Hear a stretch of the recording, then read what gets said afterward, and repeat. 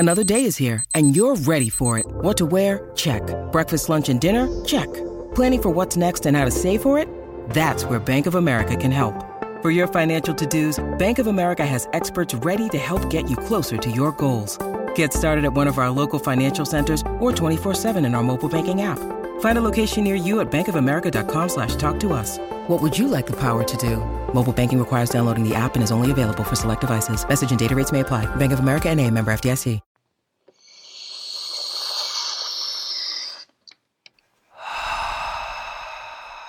Hi. Theory.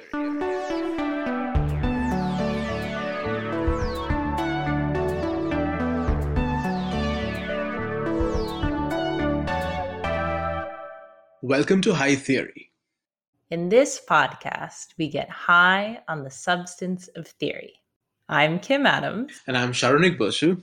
We are two tired academics trying to save critique from itself.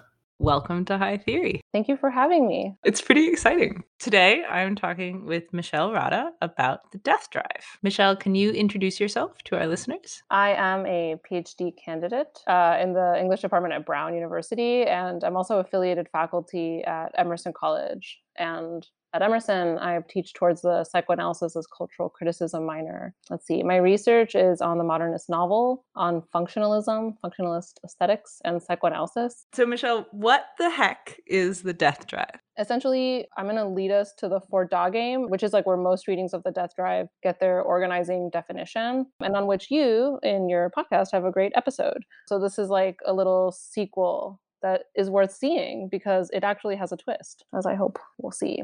The Death Drive is a concept that Freud introduces in Beyond the Pleasure Principle, which is published in 1922. In the aftermath of the First World War, Freud encounters a lot of patients and that are having these problems. Let's say soldiers returning from the war, right? This is the kind of patient that he paints a picture of, and who come to him because they can't seem to stop like reliving these incredibly traumatic experiences. They return to them over and over again in their dreams, in their flashbacks, right? Like they can't live their normal lives. These people don't seem to be like working through the thing. And it seems like the mind is it returns them to this like experience of horrible loss in this like visceral way. And this leads Freud to question his own notion of the pleasure principle. Pleasure principle is a principle whereby organisms seek to diminish unpleasure. And unpleasure is defined here as a stimulation or tension. So the pleasure principle is a desire for stability, for plateau, for like, if you're hungry, right, the pleasure principle wants you not to eat because like the treat will be very delicious, but because like you just won't be hungry after. So it really like it seeks to reduce unpleasure rather than like, let's say, attain pleasure. So in this way, the pleasure principle, like the Death Drive, and has a kind of a misleading name because it's not exactly about like orgasmic ecstasy, but about the plateau that results. So like I want the thing that I don't have to not experience the intensity of wanting it anymore. The pleasure principle is aligned for Freud, the self-preservative or life instincts. The reason that we want to avoid tension is because tension is danger and we want to stay alive so that we can reproduce. So we go towards the orgasmic intensity of sex, for example, not to have a good time, but because we want to accomplish an instinctual aim, reproduction, and then also to like not have the tension of wanting it. So the pleasure principle is like satisfaction. Yeah, exactly. Yeah, I always think of it as like not being bothered, like chilling.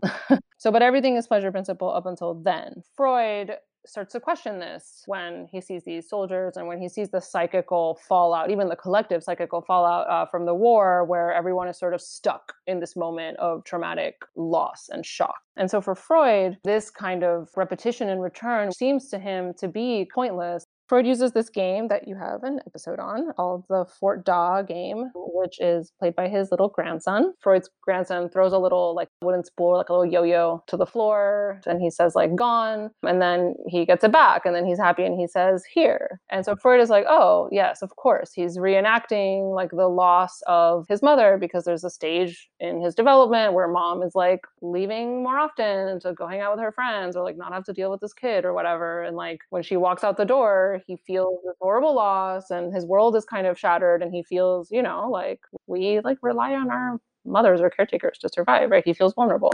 And so he's reenacting it in order to have the satisfaction of her return, right? Of the object return. Here, Yes, satisfaction. That would be like a very pleasure principle reading. But Freud notices something, which is that sometimes more satisfaction comes from the first part of the game, which should be the distressing one. And sometimes even the little kid doesn't even care about it receiving the yo-yo back. The game is just gone, go, loss, pure just loss. And Freud is like, this doesn't make sense. This does not like square with my pleasure principle theory, in a very similar way as these soldiers returning from war, always returning to this moment of loss, does not square with the pleasure principle theory. So then Freud, he theorizes that the reason that his grandson wants to say gone and return to this painful moment of trauma is so that he may repeat the experience in order to gain mastery over it. So that he may, essentially, it's kind of like a you can't fire me because I quit sort of thing. You know, the moment of loss or trauma, right, is traumatic, as I was saying before, because you don't expect it. So then it kind of shatters your reality. Right? You weren't prepared for it. So then with the Fordà game, Freud sort of is like, well, he wants to return to this moment of loss in order to master it, in order to be like in control of it, so that he can be like, go, get out of here. You're gone. See you later, mom. You know, like, I don't care. I'm telling you to leave. You're not leaving. I'm telling you to, you know, like, so this is the usual reading of the Drive. We return to this like scene of like loss and destruction, and maybe sometimes even recreate it, right, in this kind of like Thanatos, like destructive, even self-destructive way. We recreate this horrible thing maybe in our lives, so that we may essentially take charge of it this time, so that we may be the ones causing, sometimes in the bad way, like causing the harm to ourselves rather than somebody else causing it to us, right? Or just like repeating the trauma so that we may overcome it and remember it. This is sort of an unsatisfying explanation, because people, I feel like this is like rarely said very explicitly. Like, the death in the death drive is not the death that you're going to experience in the future. It's the death that you experienced like before you were alive, of like not being alive. See, because it's returning. We're going back. The death drive is about going back. That's like an important point. Freud himself admits in Beyond the Pleasure Principle, beginning of chapter 4 or 5, where he's like, things are about to like go off the metaphysical rails a little bit. If you don't like what I've been saying so far, like, you should just quit while you're ahead. You know, like, he describes a primordial force, primordial kind of unbound energy within us that is seeking to return us. It's like, it gets very sci-fi. Like, I really like this. Like, that is like seeking to return us to like a past before we existed. We return to an inorganic state. Like, it's really dramatic and intense. This doesn't make sense. And I have a little quote by Todd McGowan's Enjoying What We Don't Have, which I've been revisiting it a lot in my work lately. He's talking about Fordà. So the negative therapeutic reaction, the resistance to the psychoanalytic cure, convinces Freud that repetition has a much stronger hold on subjects than the quest for pleasure. It is in this light that one must return to the Fordà game and reinterpret it, even though Freud himself does not. Pleasure is not the final word on this game. There is something more, the pull of enjoyment, or what Freud calls the death drive. Though it seems completely counterintuitive, the subject enjoys the disappearance of its privileged object. It enjoys not having it rather than having it, because this experience returns the subject to the initial moment of loss, where the subject comes closer to the privileged object than at any other time. So essentially, we don't return to the scene of loss in order to master the scene or to regain the object. As McGowan argues, I think very convincingly, that still kind of seems like a pleasure principle explanation, because mastery is pleasurable. Getting the object back is pleasurable. Like, now I have it, now I'm good. Now I worked through my trauma, cool, I can move on. So for him, this is not that Freud's own later points about the death drive don't really square with the like mastery Fordà interpretation. Can you reread the last sentence of that quote? Oh, of course. Though it seems completely counterintuitive, the subject enjoys the disappearance of its privileged object. It enjoys not having it rather than having it, because this experience returns the subject to the initial moment of loss, where the subject comes closer to the privileged object than at any other time. So what is that initial moment of loss? Is that the like sci-fi before we existed loss? Yeah. I like McGowan's reading, because it's not that once we reach that moment of loss, we get to attain the object, but the return to that moment of loss is the closest thing that we'll get to attaining an object that never existed in the first place. I think that what makes sense to me about this explanation is that precisely like the object does not exist. The aims of the drive are different. So with the death drive, we desire like this lost object that was never an object, and for like the Lacanians in the room, like that would be like the object petit a. But this is the important part. Like, it allows us to enjoy or experience what Lacan will call like jouissance. So, I mean, we enjoy lacking. It's like a kind of excess enjoyment in going towards loss. Like, you know that the thing that you want never existed. And it's that movement towards loss that produces this kind of like enjoyment. I think the point of desire in this reading is that desire is about its own continuation. Like, that's why you call it like wanting or something. Like it's a lacking, and